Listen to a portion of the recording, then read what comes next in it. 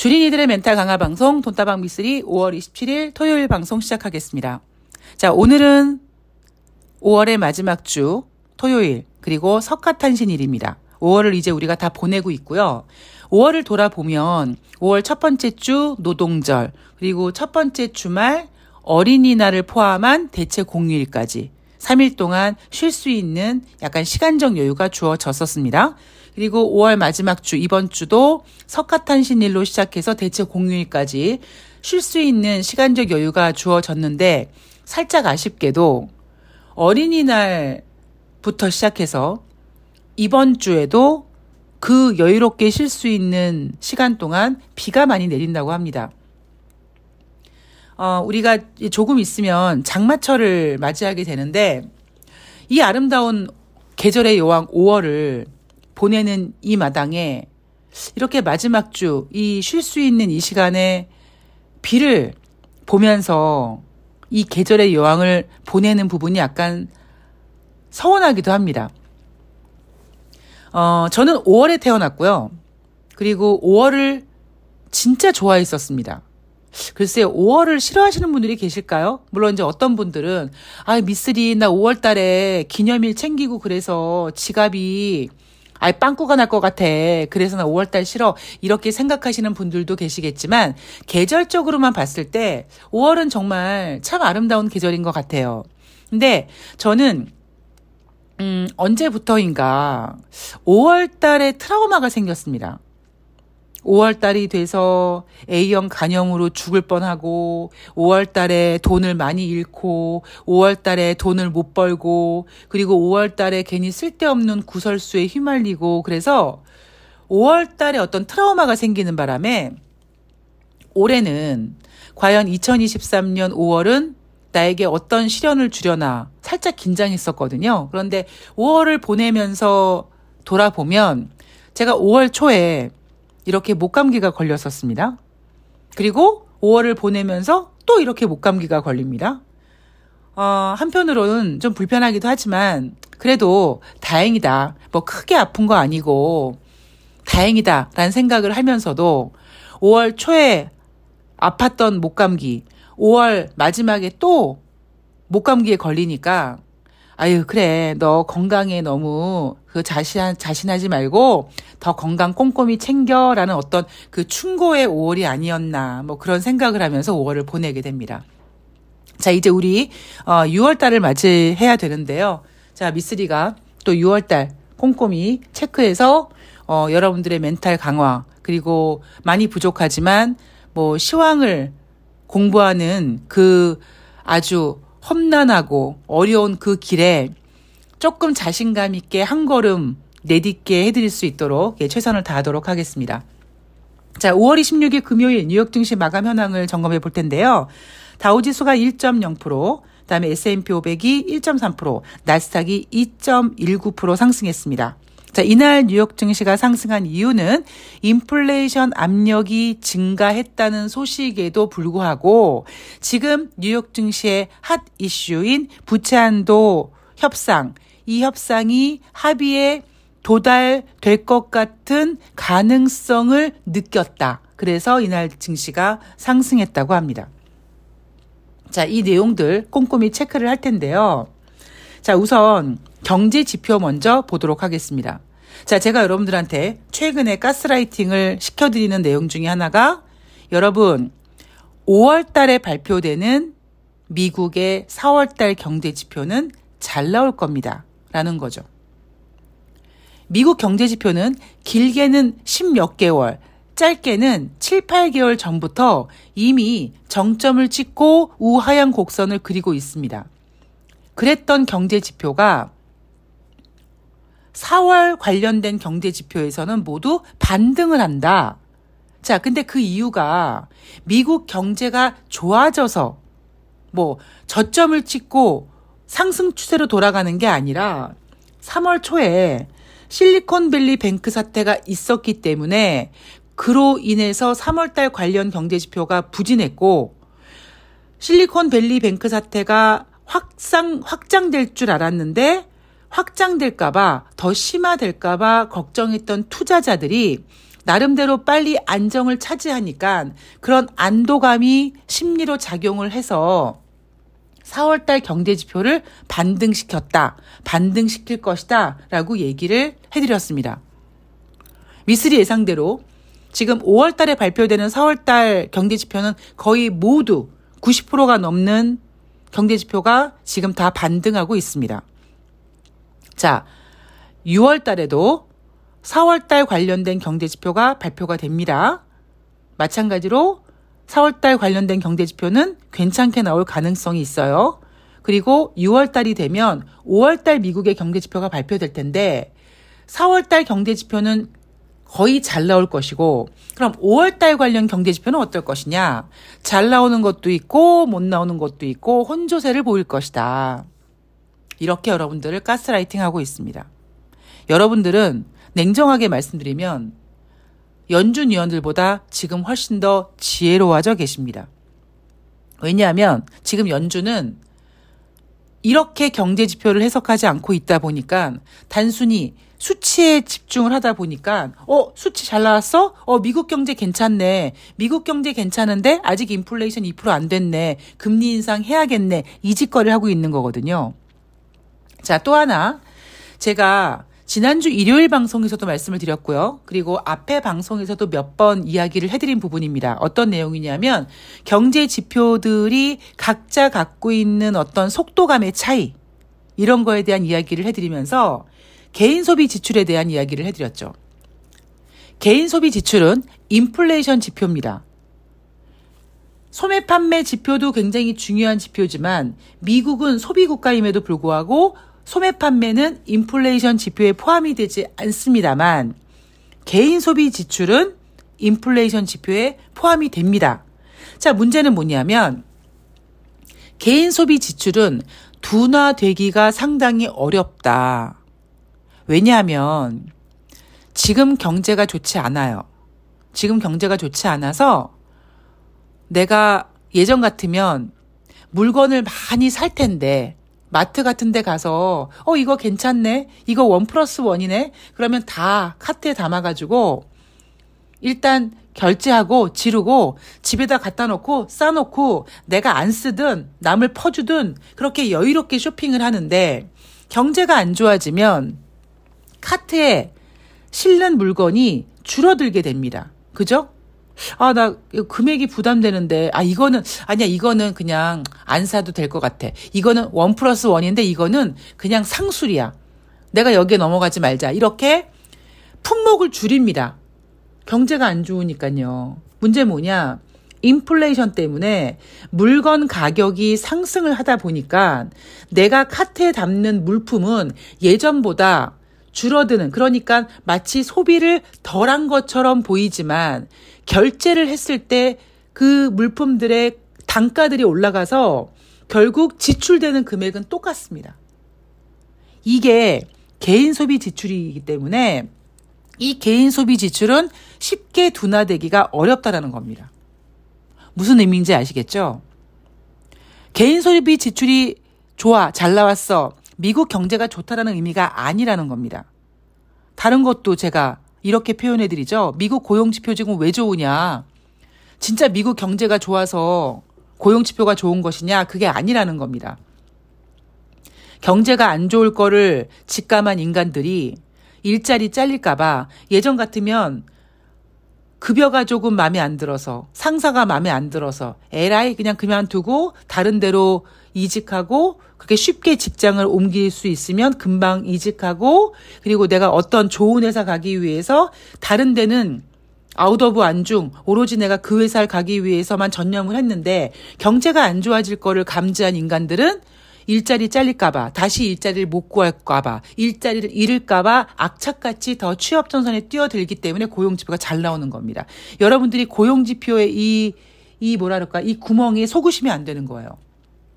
그래서 제가 일요일 방송에서도 이번 주에 개인 소비 지출이 발표가 되는데 제가 뭐라고 말씀드렸죠? 잘 나올 거라고 말씀을 드렸습니다.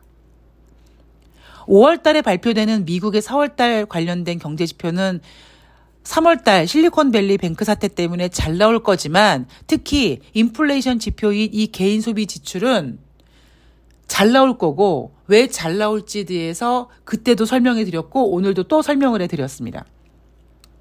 자, 4월달 근원 개인 소비 지출 전월 대비 0.4% 상승했고요. 전년 동기 대비 4.7% 상승했습니다. 월가 예상은 0.3% 상승, 전월 대비, 그리고 전년 동기 대비 4.6% 상승해서 오히려 예상보다 더 잘 나왔죠. 그런데 미쓰리는 예상치 수치를 제시하지 않았습니다만 잘 나올 거를 알고 있었습니다. 아, 미쓰리 너는 수치를 제시하지 않았잖아요. 그렇게 반박하시면 안 됩니다. 왜냐?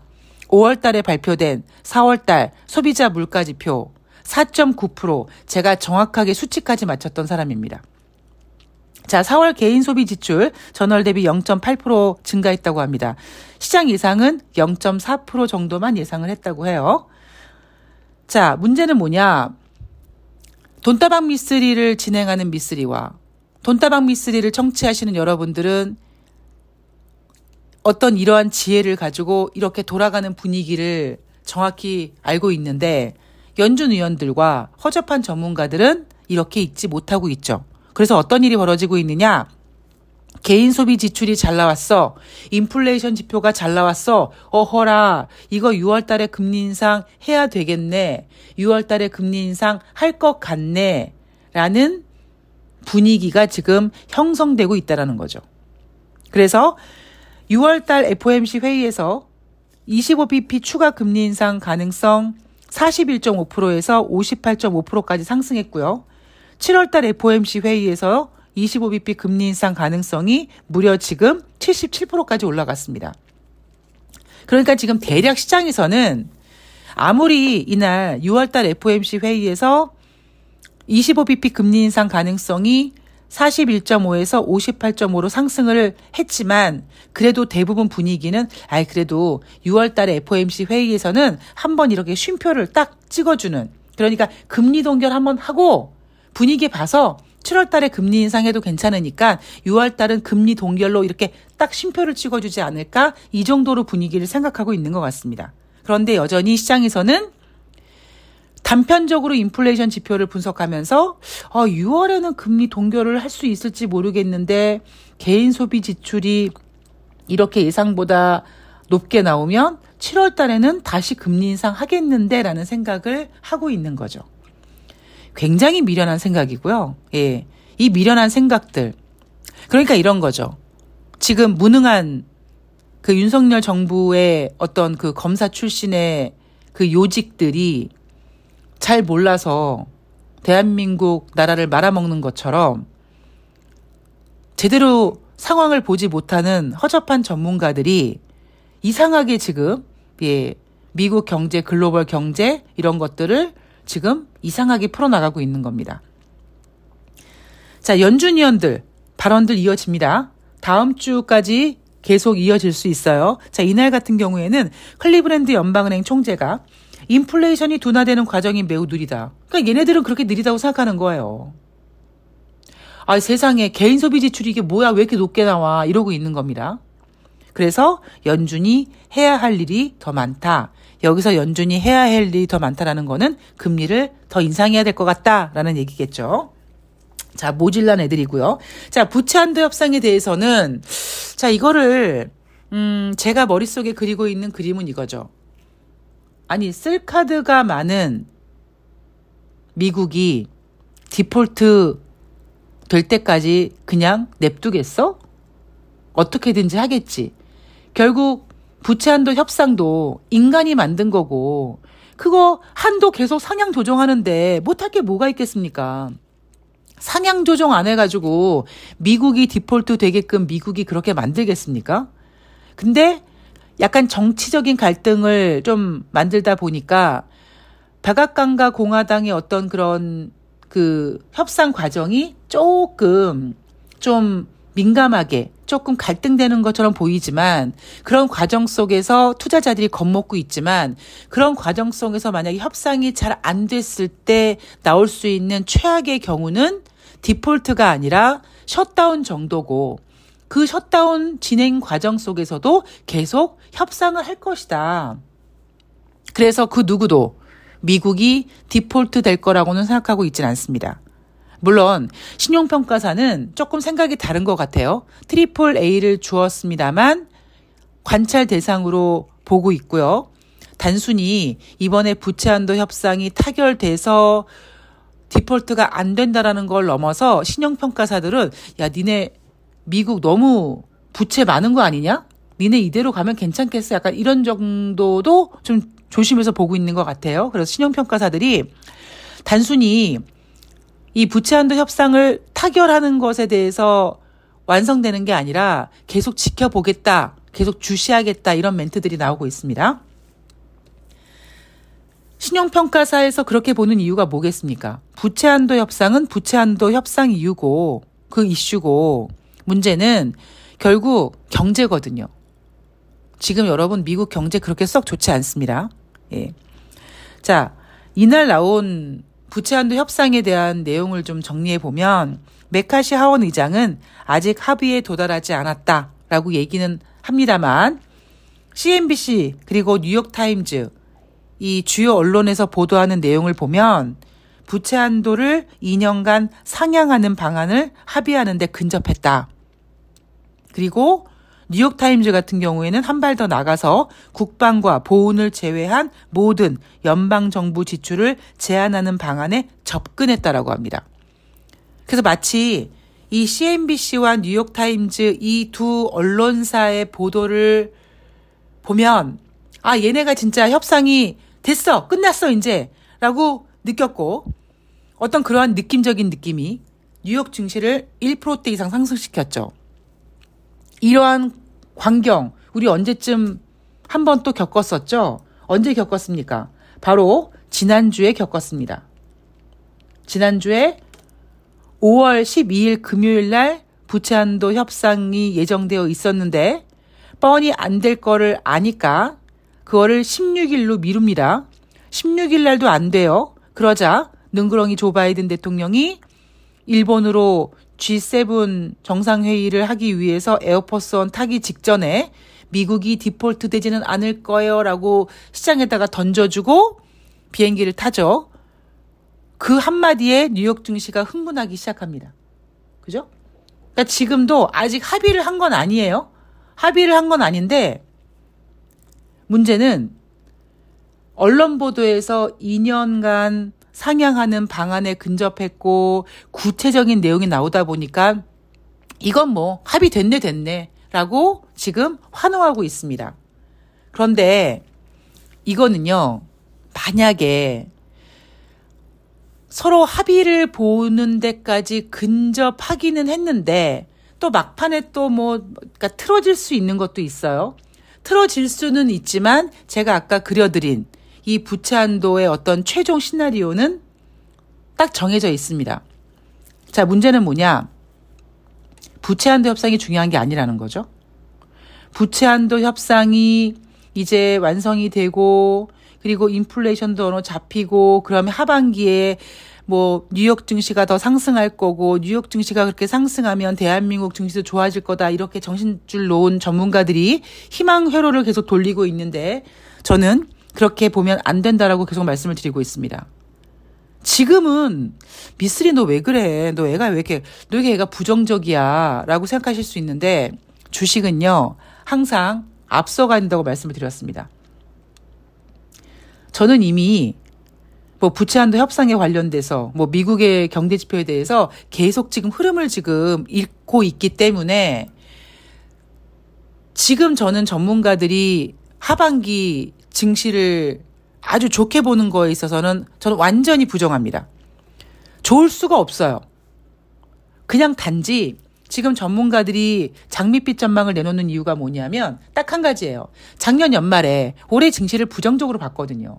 당장 2,000포인트 깨진다 난리 부르스를 쳤었는데 의외로 시장이 잘 버텼죠. 괜찮네. 그러니까 괜찮아? 그럼 가겠는데 라고 설레발을 치고 있는 거고 저는 작년 연말에 뭐라고 했습니까? 전문가들이 2,000을 깨네 뭐하네 하지만 그러지 않을 거라고 분명히 말씀을 드렸죠. 올해 주식시장은 3,000포인트는 어렵다. 그리고 주린이들에게는 굉장히 매매하기 까다로운 장인데 올해 주식시장은 미쓰리가 돈 벌기 딱 좋은 장, 미쓰리가 좋아하는 장, 개별주들의 어떤 움직임이 활발한 장, 이런 장이라고 말씀을 드렸죠. 자, 제가 작년 연말부터 이렇게 노래를 부르고 있는데 이제 여러분 조만간 6월입니다. 지금까지 제가 거의 6월까지, 5월 말까지 오는 기간 동안 미쓰리가 놓친 게 한 개도 없어요. 그게 제가 100% 확률이다라고 자랑질을 하는 게 아니라 그만큼의 시각으로 계속 보고 있는 그런 미쓰리가 앞으로 전망을 좋게 볼 수 있을까요? 아니라는 거예요. 왜냐하면 저에게는 그 몇 개월 동안, 지난 몇 년 동안의 그 데이터들이 다 쌓였기 때문에 올해 하반기에 2950 큰일 날 소리 하고 있는 겁니다. 물론 여기서 만약에요. 조금 경제가 안 좋아진다든가 뭐 어떤 이슈가 터져가지고 뉴욕 증시가 하락한다.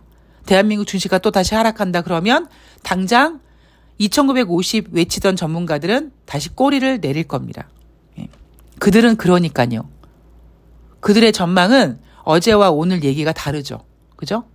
그런데 미쓰리는 들으면 맨날 똑같은 얘기를 하는 것 같지만 똑같은 얘기를 하는 게 아니라 한결같이 일관된 시황으로 계속 유지하고 있는 겁니다. 여러분 제가 시황관을 바꾼 적이 거의 없어요. 거의 없는 게 아니라 아마 한 번도 안 바꿨을 겁니다. 지난 시간 동안. 자, 어쨌건 지금까지는 4월달 경제지표 잘 나오는 거에 그러니까 기타 등등 미쓰리가 지금 쪽집게처럼 잘 보고 있어요. 굉장히 세밀하게, 굉장히 디테일하게 보고 있습니다. 그래서 월요일날 대한민국 주식시장이 열리지 않습니다. 그리고 뉴욕 증시도 열리지 않습니다. 뉴욕 증시는 월요일날 어차피 열리지 않으니까 그냥 오늘 뜨거울 수 있을 만큼 신나게 뜨겁게 끝난 겁니다. 자, 5월달 마무리 잘하고요. 그리고 6월달 긴장하면 안 되고요. 그리고 얼만큼 이들이 신나게 꽹가리 두들기며 탬버린 흔들면서 놀지 모르겠습니다만 우리는 항상 평정심을 유지하고 냉정하게 주식시장을 봐야 됩니다. 다시 말씀드리지만 3월달 금리 인상은 실리콘밸리 뱅크 사태 때문에 어쩔 수 없이 자존심 때문에 인상할 수밖에 없었지만 5월달 미국의 25bp 금리 인상은 굉장히 잘못된 선택입니다. 잘못된 선택은 그만큼 대가를 치르게 되고요.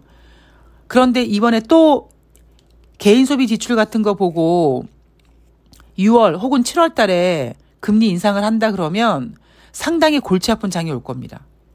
그래서 저는 금리 동결을 주장하고 있고요. 예. 여러분들은 전문가들, 허접한 전문가들에 대해서 흔들리지 마시고요.